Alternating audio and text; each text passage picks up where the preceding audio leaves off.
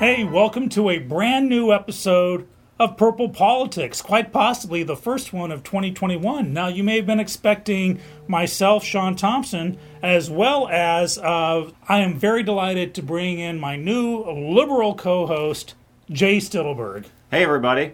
Welcome to the new Purple Politics. So in case you're wondering about this show, Purple Politics is the mixture of the red and the blue, where you have a conservative and a liberal picking topics to discuss every week and see if we can meet somewhere in the middle to bring the red and the blue together to make purple, or even if we can't agree, to still end each episode by cracking open a beer and promoting civil discourse and a little bit of education and information along the way. Yeah, I think it's going to be a lot of fun, and I think we're going to want to try to educate people on what each side stands for and look at the differences between conservatism and liberalism, and really look at the difference between parties and ideologies. And in my opinion, I go through life based on what I believe in. I don't pick a party. I just believe in how I believe. And sometimes it's a mix and mash, and we're going to find that we actually can have civil conversations and get along with each other, even though we may not always agree on everything. Or never agree, possibly. But Jay, one thing I can agree on, you raised a very excellent point here. It's party versus ideology. So, of course, traditionally, Republican, conservative, Democrat, liberal. However, parties have changed. Now, you may have heard that, somewhere magically the Republican and the Democrat Party switched one day, and that is true yet untrue. It's not a magical day that happened. In the 1860s, of course, it was the Republican Party who fought against slavery, that was the North in the Civil War, and the Democrat Party, founding of the Ku Klux Klan, was the South. However, between the 1860s and the 1930s, there was a shift, and you can thank, at the turn of the century, William Jennings Bryan, who was a Democrat who wanted to promote social justice by expanded federal powers, and of course, it took, several years to do this over. So, parties swap. So you can say, well, I'm Republican, and you were a Democrat, so you were a Ku Klux Klan, but of course that changes. As a conservative, as a fiscal conservative, I've never voted straight ticket in my life. I lean Republican, obviously, in many of my choices. I believe firmly in the right of secret ballots, so I'm not going to tell you who I voted for, but I can tell you I voted for Reagan and Bush's and not Clinton's. So I'll say that. My ideology, personally, conservatism, the definition of that in the dictionary is someone with a political believes in free enterprise, private ownership, and socially traditional ideas. So that's the definition of a conservative. Jay, do you have a comparable definition of a liberal? Yeah, so I can imagine some of you might think that the liberal definition from the dictionary is completely opposite of what Sean just told us. But the reality is if we actually look at the dictionary definition of liberalism, what it really talks about is liberalism promotes individual rights, civil liberties, democracy, and free enterprise. So these are not things really far off from each other when you actually look at the definitions from the dictionary of these two words. Right. It's interesting to see that free enterprise is actually in both these definitions here. And this is from dictionary.com, which, of course, would never lie to us. Ever. These are the same people who recently put irregardless in, so I got to take dictionary.com with a grain of salt. It's on the web. It's true, right? This is true. So, of course, let me explain to you who I am for any of our new viewers. My name is Sean Thompson. I'm a local personality, and personality is the way to put it. I do weekly shows for Woodlands Online as well as Conroe Radio. I'm a fiscal conservative, which means I believe in a balanced budget, lower taxes, responsible spending of taxes. I also believe as a conservative in the enforcement of existing laws. I am all for immigration. I'm a military brat. I grew up all over the world. I love immigration. However, I have a strong illegal immigration stance. I also believe when it comes to foreign policy, a very, very, very strong foreign policy as well as a very strong military. We are a superpower, one of the very few left on the block, and I do believe that the strongest kid on the block, it is their responsibility to take care of the lesser kids on the block. That's me in a nutshell. Jay? Yeah, great. And I'm Jay Stittelberg. I'm a veteran of the U.S. Navy. I served as a submarine warfare officer for many years. I graduated from the U.S. Naval Academy 25 years ago now. I'll age myself a little bit. I work in the oil and gas industry. I'm a project manager. That's what I do for my full-time job. And many of you may know, I've run for office a couple of times here in Montgomery County for county judge in 2018 and for the Senate District 4 in 2020 this year. And I'm a Democrat. And so what does that mean that I'm a Democrat? Well, I have an interesting background. So I believe in social issues. I believe everybody should be treated as a person for their talents and character. They shouldn't be treated based on the color of their skin or their religious background or anything else. Everyone should be treated because of those things. And I also believe that I'm also a fiscal conservative. So I may be a liberal Democrat, as people like to call me, but I'm a fiscal conservative. I care about how my tax dollars are spent. And I think the government needs to do a better job of how they spend our tax dollars. And I think many people can agree with that. And so these are the issues that really are the biggest ones for me. When it comes to that. I know we're going to talk a lot through the course of this series. We're going to talk about things like law enforcement and the military, and obviously I'm a veteran, so I believe in a strong military. And being a veteran, I also believe in strong law enforcement. And so we're going to have some good conversations about this as the time goes on, and I'm looking forward to it. Now, one thing that we will guarantee to do is to tick off members of our own parties, as well as the other party. As I said, I'm a fiscal conservative. On many social issues, I am more liberal or progressive. Heck, I'm in musical theater, so how can I be otherwise? And as Jay just pointed out, he's a fiscal conservative. So one point behind the show is to point out that it's really hard to pigeonhole any one single person. It's like walking in a room and saying, I'm a Catholic, or I'm a Rastafarian, or something, and getting everything from that one thing. I'm left-handed. Whoopee-doo. We are made up of so many different parts and individual beliefs, and one of the purposes of the show is to find the common ground to entertain, hopefully, inform, and educate on local, national, and global scales. Yeah, I agree, because there's nothing more that I dislike than people being lumped into a group just because you have a certain letter after your name or some adjective that's associated with you, and you're just lumped into a group, and that's it. There's no other choice, and that's just not how the world works. We're all individuals, and we all have our brains, and we use them to think, and so I really despise that. Especially in politics. Well, there we go. So let's dive right into it with local. So we got some local news here. The Conroe City Council runoff has successfully completed, with Coach Marcia Porter reassuming her place. She was on City Council, was off for a while, now back on in position 5. This position, of course, was open because Mayor Jody Jadkinski, please tell me I'm pronouncing that correct. Jody, we've met a few times now, and I'm sorry for mangling your name, was in position 5 and is now the mayor of Conroe. Mm-hmm. Yeah, I think, Conroe has got a lot of politics associated with it, just like much of Montgomery County does. And so it's you're always going to see new or returning faces in our local politics. And again, to me, the most important thing about local politics, which is the most important politics for everybody to follow, you want something that's going to affect your daily life as soon as they make a decision on a city council, for example, or a county commissioner on the commissioner's court. Pay attention to your local politics. It's really important because those decisions they make can affect your pocketbook, tomorrow, quite frankly. So I think it's really important you do that. And it's about holding your local elected officials accountable. I mean, if we look at city races are nonpartisan, right? Mm-hmm. So partisanship, even though we know it plays a role, should not play a role. It should all be about what is best for the citizens of the city that you run for and that's the whole point of it being nonpartisan.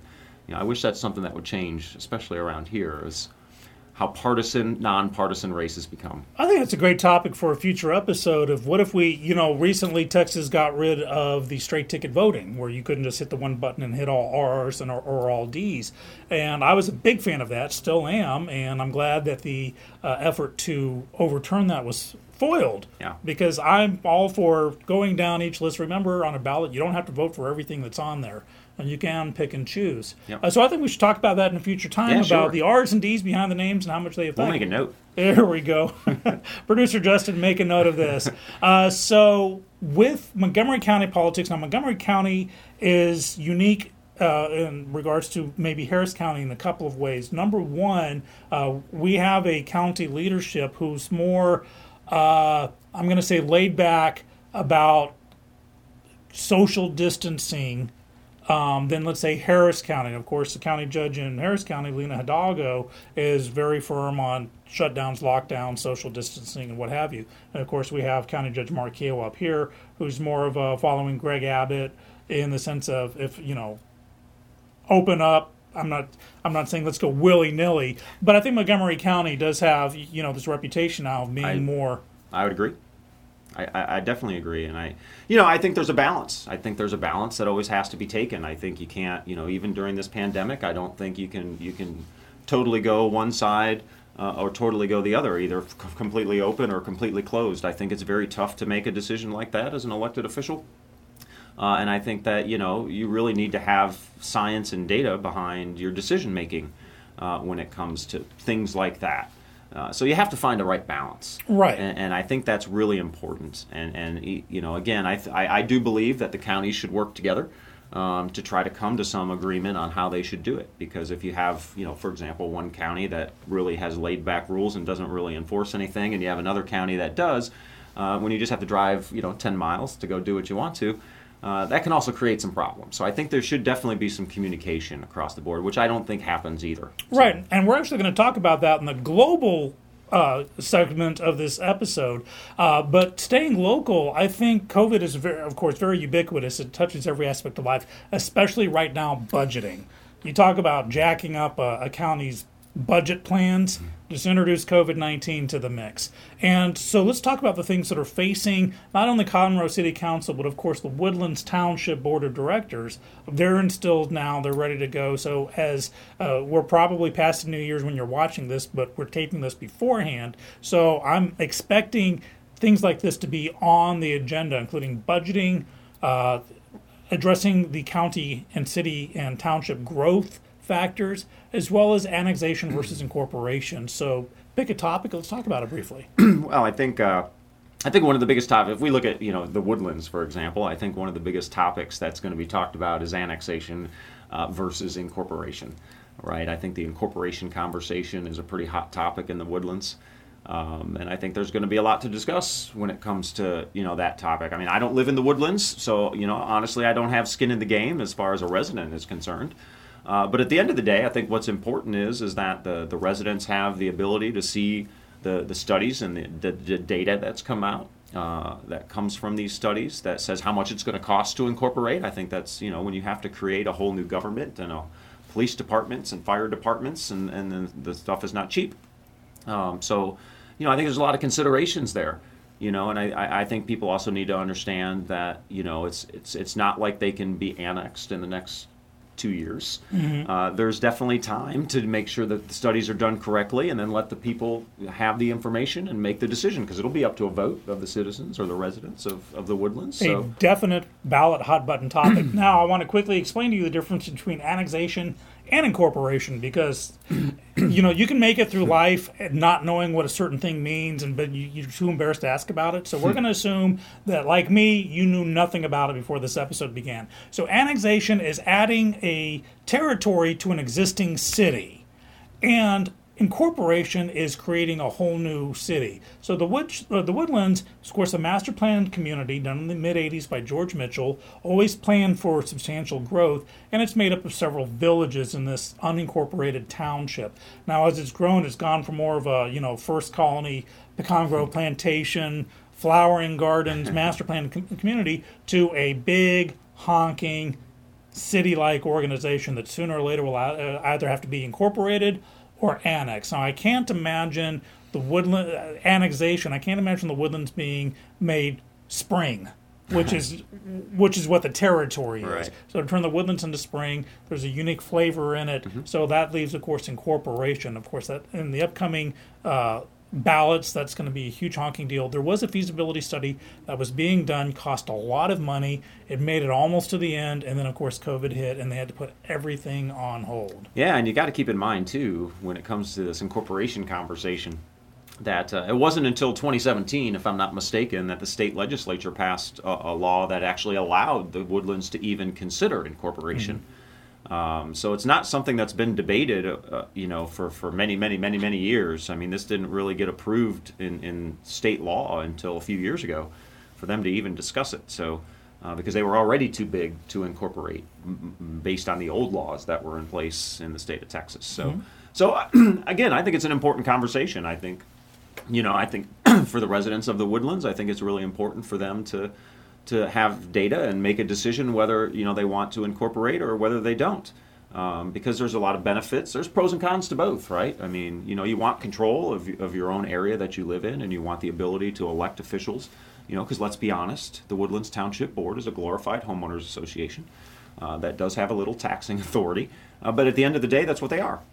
And so, if you want a true government that's going to run your city, then obviously incorporation is going to be the answer. But I think, for them, again, it's going to be up to the data and what people decide. So. Right, and it's vitally important you do know all the things that would go into incorporation, including we can no longer piggyback off of Montgomery County Sheriff's Office or the local Well, you constable. can. You just have to pay for it. Right, so there would have to be It's paid for. law enforcement. There would have to be, it just goes to become a city.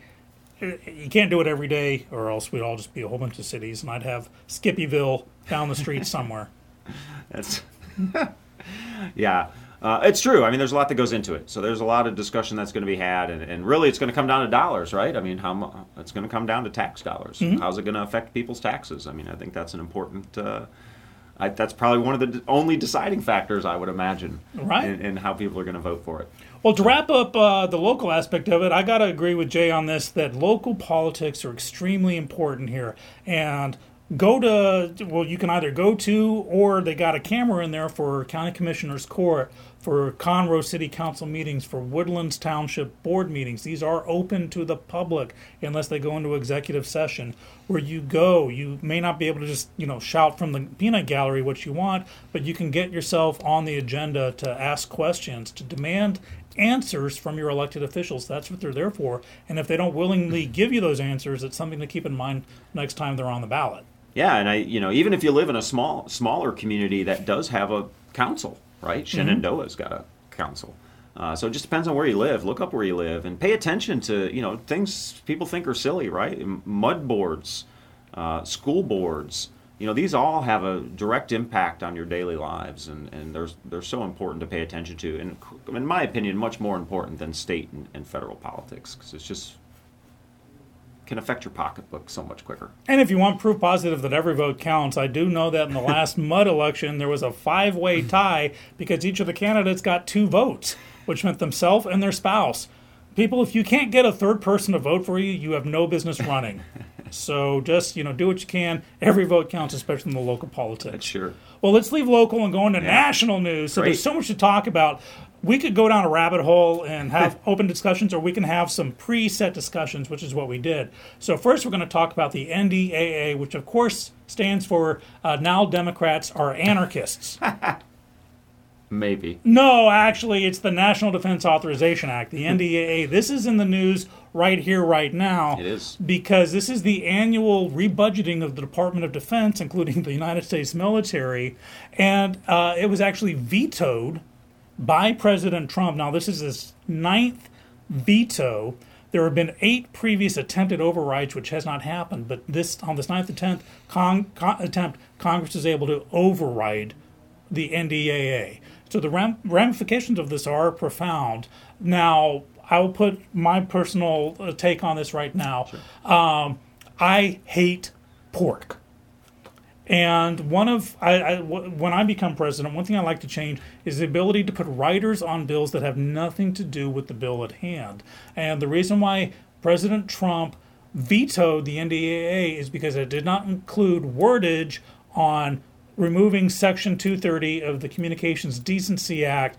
In other words, the thing that's been protecting platform versus publisher, what these committee hearings have been with the heads of Facebook and Twitter and stuff. Now, you could possibly find some shirt-tail relationship between Section 230 of the Communications Decency Act and national defense. I don't see it. I don't think it should have been there in the first place.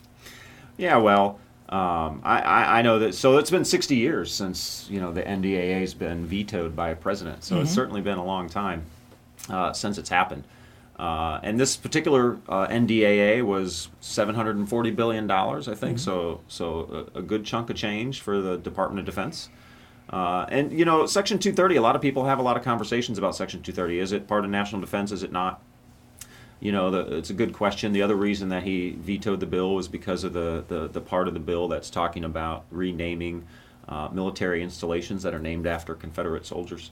So that's another contentious topic and reason, at least publicly, that he put out as far as why he vetoed the bill. Honestly, my opinion, on it's already gone through the House. So the House has already unanimously overridden the veto and now goes to the Senate. So we'll see what happens in the Senate. I suspect, based on what I've read and seen and heard, that the Senate's going to continue to override the veto. So I think the Congress is going to override the veto on this particular bill. And we could talk about Section 230. I think that's another topic I think we can set aside for another show, because I think that's a great topic to talk about. And I think there's another, honestly, there's another, call it amendment that was put on the NDAA, which is another reason that could be put in the back of the mind of why it was vetoed as well, which was the Corporation Transparency Act, which was put in there, which is another potential reason, which really requires corporations, when they file their taxes at the end of the year, to disclose who the owners are. And it's really an effort to reduce the amount of money laundering that goes on, because typically shell corporations are used to launder money. And there's no requirement right now for certain corporations to divulge who owns them.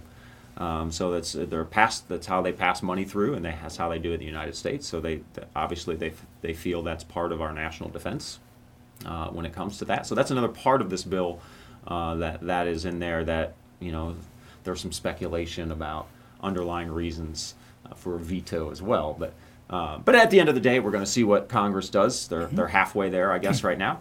So we'll see what happens. But I agree. The Section 230 is a good topic of conversation, and we're going to have Justin put that on the list too.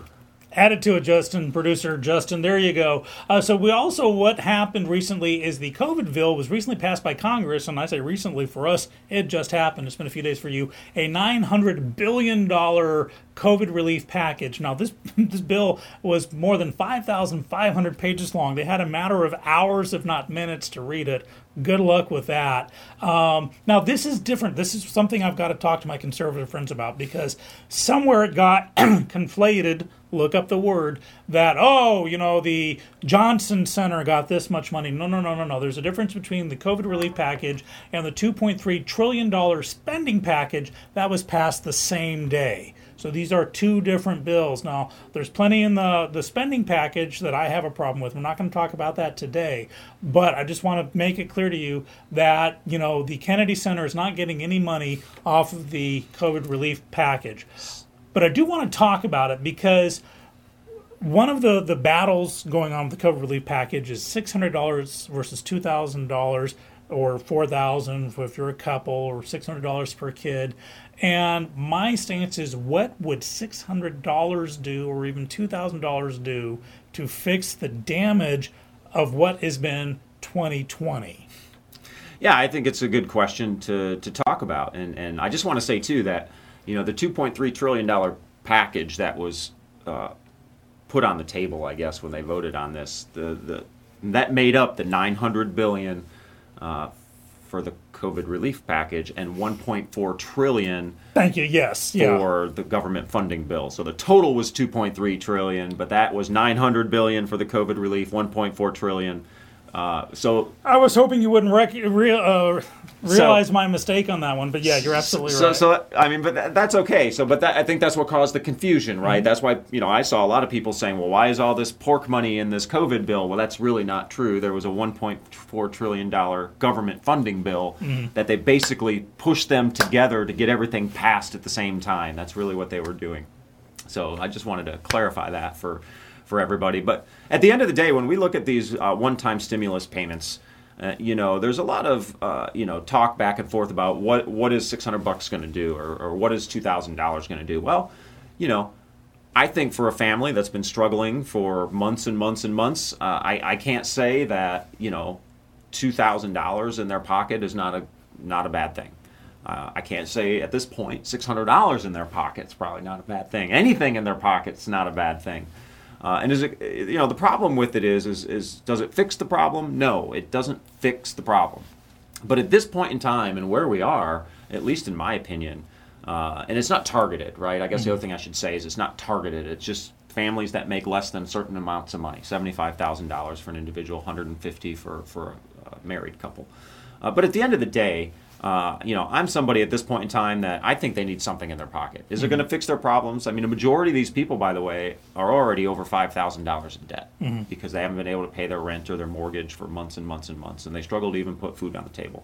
So either one, in my opinion, is going to help them to some extent, at least to put food on the table, if nothing else. Does it fix the problem? It doesn't fix the problem. I'll be honest with you, Sean, I don't know what fixes the problem right now. And that's a huge honking topic. You're absolutely right. And I am a fan of emergency assistance, but I'm not a fan of Band-Aids or continuing resolutions or things that just kick the can down the street. With what the nation and the world, and we'll talk about this in the global segment of the episode, but the nation is under, with this lockdown, with the questions of can you eat inside, can you eat outside, does COVID magically disappear at 10 o'clock at night? There's no one single voice, no one single answer that has this. The rules are capricious and change daily on wear a mask, don't wear a mask, 6 feet, 8 feet. COVID lasts on stainless steel. No, it doesn't. This kind of mask work. This one doesn't. Surgeon General said this. Well, he said that then. Now he's saying that. It changes every day. And I think just throwing $600 to $2,000 at someone, it's a Band-Aid on a gash. And I'm all for, yes, people are hurting. I know I am. Business has suffered from me. The problems go beyond someone needing $600 to go to the store, and especially, as Jay said, it's untargeted, which has a plus. You're not beholden to buy anything particular, but it's also a minus. You're not beholden to buy anything particular. And I remember after Katrina, a lot of neighbors suddenly had new TVs in their cheap apartments right next door to me. So when you give someone just cash and say this is for you, there are issues sometimes on it needs to be spent in the right place. So I don't think there's an easy answer to this one. No, I really don't. But I'll say at this point in time, I'm all for giving people the money at this point in time because I think people need it. Does it solve the problem? No, but I think we've got ourselves in this position that we're in right now.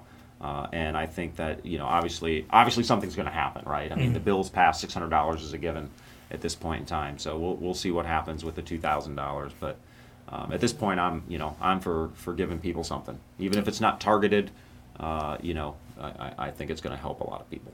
I agree to the point that, yes, give it to them now, give it to them today, but tomorrow have a different plan. For those of you who heard me before know that I'm furious with the GOP. They had 7 years to come up with an alternative to the ACA, the Affordable Care Act, aka Obamacare, and for 7 years we were hearing repeal and replace. Well, it was repealed, nothing to replace it with. We've got to have a plan. And this is where I tick off the Republicans on my side. Sorry, guys and gals, but you can't just throw the money at this and then feel good about yourself. No, it's got to be followed up with something else. Agreed. I agree. That's another topic to put on the list. There we go. See, we have the whole 2021 plan. So to wrap up the national segment of this thing, I will say that there is a runoff going on in Georgia. Magically, Georgia holds the answers to everything, including whether the Democrats will hold the White House, the House, and the Senate, or if we Republicans can hold on to one thing to afford checks and balances for the next 2 years. Of course, we have the midterms in 2 years. So, but we do have two Republicans, they're both incumbents, Loeffler and Perdue, and I did not bother to write down who the Democratic challengers were because I don't want to give them the free press. Do you know, Jay? Yeah, Jon Ossoff and the Reverend Warnock.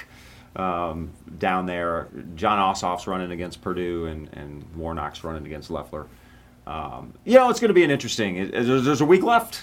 It'll be over probably by the time, maybe close to it. By you guys see it, but it's a week from today when we'll actually find out who wins those races. And look, I'll be honest with you. I'm somebody who believes in balance in government, and I don't believe any one party should ever control everything in government because typically it only leads to bad things, no matter which side has control. But at the end of the day, the only thing I'll say about this is the one person that I really, really dislike in Washington, D.C., because I just don't feel he lets the process work like it's supposed to, is Mitch McConnell.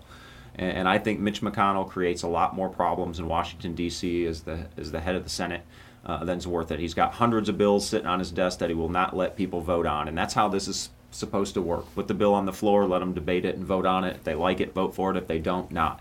And just to leave all these hundreds of bills on his desk and not let them go to the floor, I think it just damages our political process in its entirety. So that's my 2 cents on that. I don't want to see one party have power, total power.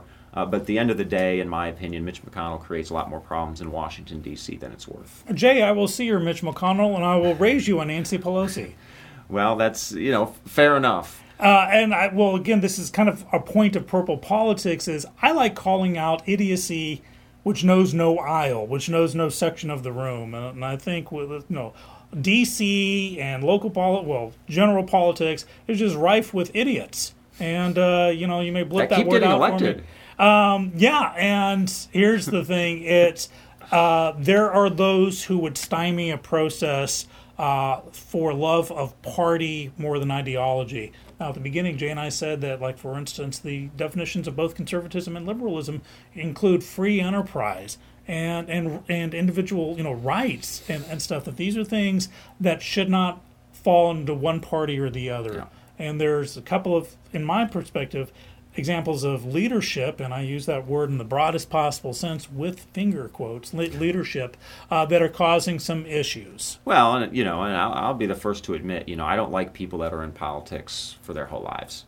And the fact, Nancy Pelosi's been the speaker for 17 years, if you add up all the years she's been the speaker. And I've not ever been afraid to say we need somebody else.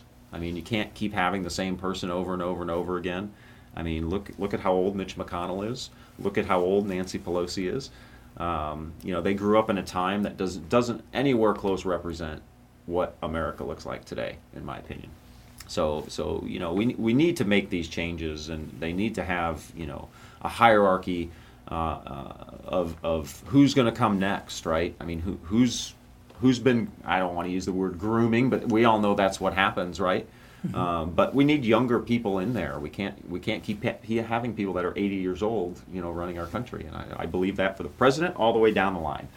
So here we go. Now, perversely, I think Jay and I agree on the Georgia runoff, maybe to some extent now, or the end justifying the means. I, of course, want both Loeffler and Perdue to win to maintain the Senate, because, as Jay pointed out, to have any one party, of course, I'd be happier if it was my party, but to have any one party in control of all three branches of government, to me, just sends a shudder down my spine. And I would very, very, very much like there to be a GOP, even if it's a small hold, on the Senate to ensure a little check and balance that may not be there otherwise. Sure. Okay. I get it. There we go. So on the agreement scale, I think we're purple, as magenta as can be. Okay, now we're going to move on to the global status of this episode here. So, of course, what's the number one story in the world right now? Lockdowns. Great Britain is in lockdown. Every country's trying their own thing, and people on one day can say, hey, look at New Zealand. And then it's because New Zealand sealed its borders, and then they opened their borders, and it hit again, and Greenland and Iceland and all these things. And to me, Jay, a big problem when you compare America to any other nation on the planet or in the universe is that you can't compare the two. It is comparing apples to anvils. There is no, because of a nation's history, its populace, its flavor, as it were. I grew up in Europe. I was very privileged to grow up overseas, to where I could visit 2,000-year-old churches that just don't exist in America. So there's a tradition that goes back in England or whatnot. You can't compare it to the Netherlands or Greenland, where there's a population disparity, or that healthcare is available here but not here because of that, because of the money that's involved or the taxation rates that are involved. So the issue for me, Jay, with COVID is that, like you said earlier, you have two counties, one that is taking COVID a certain way, the other one that's not. Sometimes it's within a city or within a building, that, or at a certain time frame to have a curfew. But now we have full nations. Now, you're a world traveler. I mean, you actually travel frequently, don't you? So you've been out there more than I have recently. Talk to me about the communication or lack thereof between countries when it comes to COVID. Yeah, well, obviously I haven't traveled internationally lately. Okay. But I have traveled around the world throughout my life. And I think, the problem with COVID and the international world is that, we can't compare, just like you said, you can't compare the United States to Britain. Quite frankly, you can't compare the United States to Canada, even though there's just a border separating us, which is what, an invisible line, right?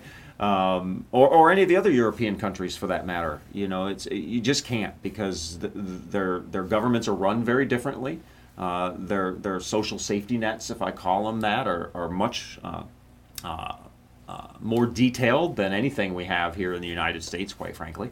So these smaller countries, because they are smaller than the United States, when they do a lockdown or they shut the borders or they do whatever they do, there are obviously people are affected. Everyone's going to be affected by that, but in certain circumstances, they may not be as affected by as if a country like the United States just said we're going to completely shut down the entire country and lock everything down, because number one, it's a huge country, and geographically it's a huge country, and different parts of the country are going to have, there's different things happening in different parts of the country. Whereas, if you're in Germany, for example, Germany's a fairly small country geographically, so they might have the same kind of things going on everywhere, where, that's just not going to be the case in the United States. So again, we need to compare apples to apples when we talk about these things.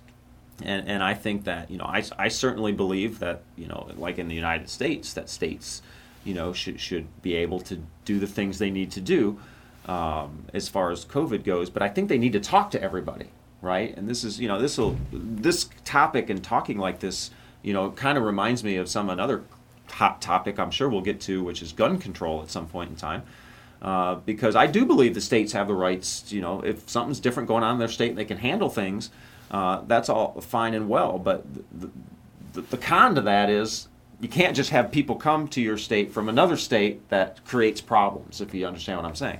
And I say that this will be a great California, topic. We're looking at you. This will be a great topic with gun control because, again, people like to use Chicago with this conversation of gun control, and they can just go to Indiana 10 minutes away, depending on where they live, and purchase a firearm. Well, to me, it's kind of the same thing. Certain laws don't work in localized areas because of that exact reason. And so, we need to be smart about how we're doing things. And communication is always key, and that's one thing that's totally missing in our politics, in my opinion. Is, you're either looked at as red or blue, and there's no in between. And if you're red and this person's blue and I'm not talking to you, and likewise the other way around, and when we do that, nothing happens and nothing gets solved, because that's not how Ronald Reagan and Tip O'Neill did it. That's not how Bill Clinton and Newt Gingrich did it. They actually talked to each other and they compromised. So this is a really difficult topic when it comes to the shutdowns and the lockdowns and how it affects people. I don't know what the right answer is. I mean, we've never faced this. I mean, even my grandmother, who's 90 years old, going to be 91 here pretty soon, she's never faced this because she wasn't alive in 19, 17, and 18 when the last pandemic hit the world. So, right. There's no easy answer here. And there's something I've been very vocal about, that there's something that was magical, and again, I'm using finger quotes, about COVID-19. Now, I think it came at the perfect point, mixed in with a lot of social unrest, and the simple fact that for some reason, over the last few years, the Geneva Convention and the Marquis of Queensberry rules have gone out the window. I was watching a movie the other day where there was two guys fighting, and I pointed out to my wife, men fight by rules for the most part. I'm going to sound genderist here, and I don't mean to, but, we know not to go nuclear option and punch or kick certain places unless all else has failed. You follow a sequence of events. Whereas I've seen cat fights happen where all bets are off. And I just feel that the rules that saying don't punch someone there right off the bat have gone out the window. Social media has made heroes from 1,000 paces from everybody. It seems to be the filters are gone. I'm sure we've both been called horrendous names, and of course we both live just fine and dandy with it. Yeah. I've survived all my ex-wives. I can survive you, Sparky, and you know who you're talking about, calling me names on Facebook. But the the social discourse, the ability to have two people of opposing ideologies getting in and talk seems to be a lost art. And of course, we're trying to repaint this picture as it is. Oh yeah, I mean, I just can't stress enough, communication and being able to talk to each other. Whether it's your neighbor that lives next door to you, fellow parents, from kids that are on the street, whatever it is. I mean, we have to be able to talk to each other, and we're not going to agree on every issue. That's not how humans are made. That's not how we work. But that doesn't mean at the end of the day we can't be civil with each other and respect each other's opinions and move on with life. I just don't get it. I don't get why it's so polarized. I've certainly been labeled many things just because of the letter after my name, which are completely not true. I've been called unpatriotic and you're a socialist and you believe in communism. I've been told all these things, yet I wore a uniform for 15 years and fought for this country against all those things. So I think it gets way out of proportion, and I really wish it would go away. And one of the reasons I really was excited to get asked to do this and co-host this show, because I think it's so important to show people, all of you out there, that we can have conversations about all these hot topics. You name a hot topic, and we'll talk about all of them, whether it's abortion or gun control or anything else we've brought up that we've put on our list for 2021 to talk about on the show. We can all sit and talk about these things and have conversations and certain times agree to disagree, and sometimes we're going to maybe change our minds on something. So, because that's how it really should work, and it should definitely work that way in politics. And I can't stress enough that people should vote for people and not for parties. There you go. It's so important. I'm talking about COVID and the global arena. I think there are two main problems. One, we don't have a singular entity, singular voice, the Earth Defense Force. That's, when I was a kid growing up, there was always in the science fiction movies, there's always Earth President, Earth Right. Defense Force. We don't have that. I'm not promoting a one world, one government entity, mind you, but there's no single voice. That's right. And hand in hand with that, and I've always had a problem with this, this is where I'm going to tick off Republicans again. I felt the Patriot Act was extraordinarily overreaching and easily bastardized into what it's become. And I'd said back in the day, shortly after 9/11, probably within a year or so, there will come a point where it will become a cash grab, and this is where it's ineffective. And if you look at the TSA and going to the airport, now you can have what's called pre-check, which is where you pay a little extra money every year, and you get to go to the front of the line and not get patted down. Yeah, okay. So, of course, that's where it becomes a cash grab. I am segueing from this into the England lockdowns, which are fine-based. They're not criminal-based. Here's the thing. If you think you want to stop the spread of COVID in England and someone's breaking it, you don't fine them 500 pounds. You throw them in the pokey for 30 days. Problem solved for your thing. But now it's become a cash grab. Once something becomes a cash grab, I can't take it seriously. Yeah. No, I agree. After 9/11, I was in the service in 9/11. I was on my first submarine when 9/11 happened. A lot of things happened, following 9/11. Some things were good. Some things, were going to have repercussions years down the road, even though maybe at the moment they were the right thing to do. But unfortunately, what government tends to do, in my opinion, is they put something in place and they never go back and revisit it and see how it needs to change. The federal government's guilty of it. The state of Texas is certainly guilty of it with the laws they have in this state, that they've never gone back and refined, and how do we need to change this over time. We could talk about that, public education, the Robin Hood program, all those things about laws they put in place and don't go back and refine and look at how do we calculate these things. They just keep it in place, and 10 years down the road it clearly doesn't work anymore, but they refuse to go change things, right? So it becomes a challenge with things like that, for sure.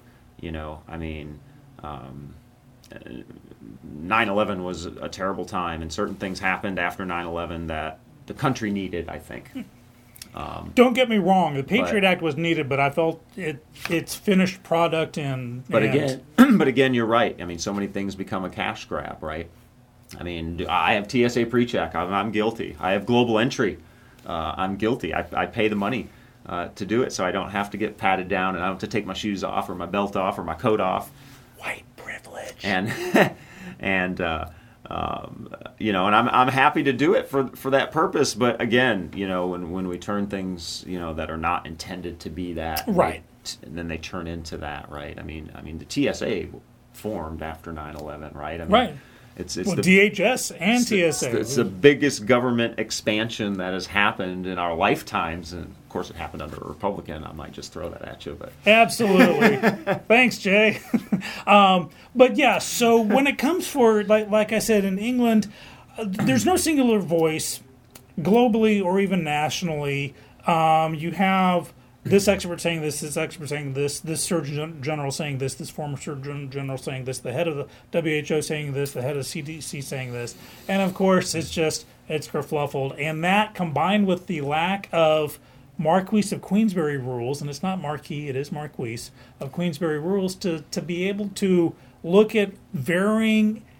Jay, every morning... My Alexa, I shouldn't have said that because it'd probably start playing. My Echo, I have it feed me news sources from about half a dozen major sources. Mm-hmm. I can't follow just one. Mm-hmm. And same thing, to be able to take information from multiple sources to make your own decisions, mm-hmm. or at least best estimates as a result. And this is what I think is sorely lacking from the global response to COVID-19. I think the only good thing that come out of it is that when COVID-20 hits, whenever, we're better prepared globally. Well, the good news is I don't think we'll get a COVID-20 because 2020 is almost over. So at least we're almost in the home stretch. COVID-21, yeah. But no, you're right. I mean, I obviously agree we should use many news sources. Anytime I read something, Facebook, prime example, right? I read something on Facebook, I'm like, wow, that looks too good to be true, or wow, that's really outrageous. But verify. I start going and looking at several different news sources, liberal, conservative, mm-hmm. because if it's a true story and it has that big of an impact, they're all going to pick it up. And so if you go look at them and they all don't pick it up, there's something awry in that story. So, everyone should always kind of keep on. Don't matter what side of the aisle you're on, it's true either way. You should definitely research those things because it's the only way to really verify kind of what you're reading, right? That'll go into our Section 230 conversation in a future show, I think. Right, and Jay and I both wholeheartedly encourage you to suck up all the news you can from multiple sources, even the ones you don't agree with. I am not a fan of CNN or MSNBC, not a fan of Fox either right now. But what I'm saying is I'll still, just because I don't like what I hear or see or read from them, doesn't mean I shouldn't take in the information, because I can compare and contrast it to others, especially overseas. BBC World News, Reuters. I'm a huge fan of Reuters. Everyone's got their own spin. And that's an issue, unfortunately, which leads us actually into our next segment. And let me just say one thing first. Yes, absolutely. Let me just close out the COVID-19 discussion and the world voice, if you will. Mm-hmm. I think where we are today and the data we have today and my experience, because I have a job that I travel a lot. So I've traveled a lot in 2020, air traveled state to different states. With your pre-check, I might add. With my pre-check, I might add. Okay. And I stay in hotels. I go out to eat when I go on my business trips, and it's just part of the job that I have, of the type of work I do. And, what I think is a consensus, and I think the data shows this is true, and I wish this is where at least one voice would come into play, where they could just talk to each other and at least have the same message coming out. Might not be from the same person, mm-hmm. but it's the same message. Because what I have found is I'm smart when I go out. For me, I'm smart. I follow the data and the science, and I know wearing a mask helps. So I wear a mask when I go in public. Mm-hmm.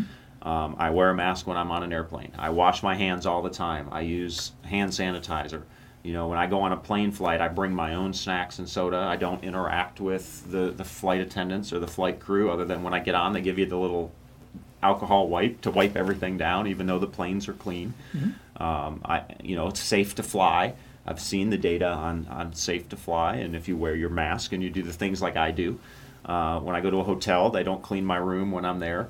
I don't let them clean my room. I keep my room clean. That way there's no interaction going on. When I go out to eat, and I found today that most every restaurant that I went to in a different city, different state, all the staff wore masks when they served, and they followed all the right protocols. They had the tables separated at the right distances to try to just maintain social distancing.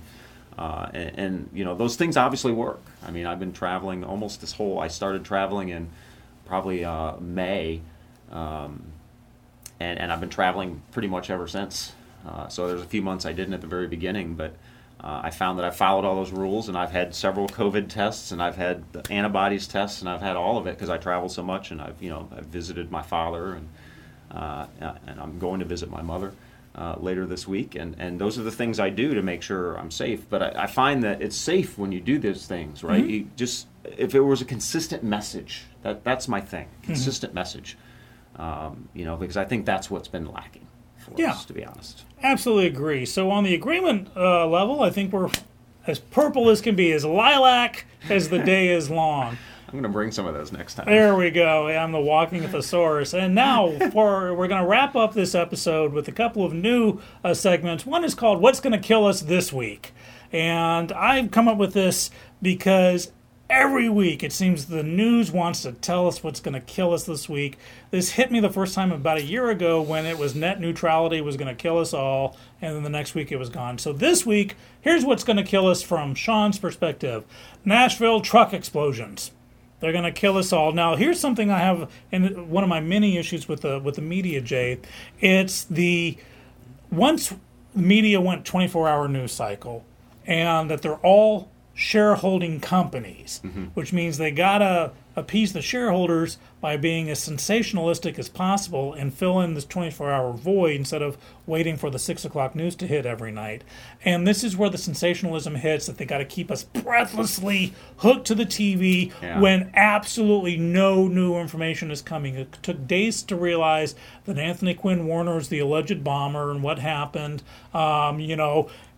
Did he hate? It was parked outside an AT&T store. Was there 5G issues? Is he a hippie? His father was let go by AT&T? There's this breathless speculation, and until evidence comes out by a recognized spokesperson, it's all just speculation designed to hook you on this. I am staggered personally that they were able to immediately get his DNA, but yet on Hunter Biden's laptop they're still trying to get the DNA. I'm just saying. So that's what's I feel is gonna kill us this week, is just the breathless sensationalism of an idiot blowing up himself in an RV in Nashville, and I am insanely glad that no one else was hurt or killed in this, and I feel bad about the property damage. Well, and it just shows you the sensationalism of news in general, I think, because, again, the local FBI office there has basically said, and even the Bureau of Investigations in the state has said, we may never know the motive, right? That's one thing that they don't know is the motive. Like, why did he do this? He obviously had one. Maybe we'll find out, maybe we won't. But until we actually find one out, we could probably do without all the intermediate stuff that gets put out there. Because obviously he had planned it, right? I mean, He was giving away his property. He gave away a house. He gave away a car. I could have used that house. I'm just saying. Anthony. So yeah, I mean, again, it's and what's going to kill us this week? I joked when we came in today, and I said, "What's going to kill us this week?" And I said, "A bowling alley shooting." So in my hometown of Rockford, Illinois. Often not a good thing, named like the most dangerous place to live in America. Wow. It's pretty crazy. That'll stand out. Well, look at this. I guess look at it this way: that the city has about 170,000 people. It's probably about the same as it was when I was growing up, and sounds like a small number, but they've had 35 murders this year. So it sounds like a small number, right? Because I know that Houston's had. But you got to look at per capita. But you got, if you look at per 100,000, that's like 21 people killed per 100,000 in the population, which is a pretty high number, I think, for people getting killed. Wow, that reminds me of that city in the vampire movie with Kiefer Sutherland, where they said it was the murder capital of the world. Yeah, maybe it's vampires. You never know. I don't know, but anyway, so that happened in my hometown this week, and unfortunately it was a veteran that went in there, and apparently. No reason. It was random, but killed 3 people, injured 3 people. Some were older and some were younger. The funny thing is the bowling alley wasn't open, but the bar was and the takeout food was. So the older people were in the bar, the young teenagers were at the takeout food. Wow. But apparently he was on leave, a soldier on leave. They don't know any more than that. But again, I read one story about it. Yeah, the media determined that bowling alleys aren't going to kill us this week, but vans parked outside AT&T centers will. What's no longer going to kill us, which was going to kill us last week, was Parler and MeWe, or Parlay MeWe, which of course were the conservative answers to Twitter and Facebook. I sign up for both just for poops and grins. They're boring. I'm still doing my thing on Facebook, but a week or two ago, these were going to kill us all. They were dangerous catalysts for right-wing thought, must be destroyed. And also the injections, the COVID injections that a couple of weeks ago, they were going to kill us. Those on his side of the aisle said they weren't going to trust I won't trust a Trump injection. And yet they're all getting them today. So it's good to know. No, Jay did not, but there were Pelosi's of the world and Harris's of the world who actually were, I feel, putting lives at risk. And jokes aside, I feel lives are put at risk. Going back to the hydroxychloroquine thing where, people are saying this is fake news no matter what. You don't know. And actually, something like that has a 3% placebo effect, which means it actually did save lives, just the concept of taking it. However, there were those who were saying they wouldn't take the injection as long as the current president was president because they couldn't trust it. Which is silly. Which is silly. But I'm so glad to know that this is no longer, Trump injections are no longer going to kill us because Vice President-elect President-elect Biden, Vice President-elect Harris have both by now received these injections, so I'm glad that they're no longer going to kill us. Me too. Okay. That is it for this. You know what else is not going to kill us shortly? 2020. 2020. We will, our next episode will be the first one of 2020. It'll be your second one. I do want to talk about Inauguration Day. Be something coming up. But we are less than an hour in. I think we've solved the world's problems for this week. Now, one thing Jay and I felt very strongly about is that we can finish off every episode with day drinking. Actually, because why not? Why not? Now, we'll not show you the labels because these aren't sponsors of the show, but do know that Purple Politics you've been watching is a discussion between the red and the blue, hopefully to find a mixture of purple in the middle where civil discourse prevails. If you have any questions with us, drop us a line at shows@woodlandsonline.com. We value your input. Let us know what topics you'd like to hear, which topics you'd like not to hear, or anything else. Until then, Jay, till next week. Till next week, and join us again for more Purple Politics.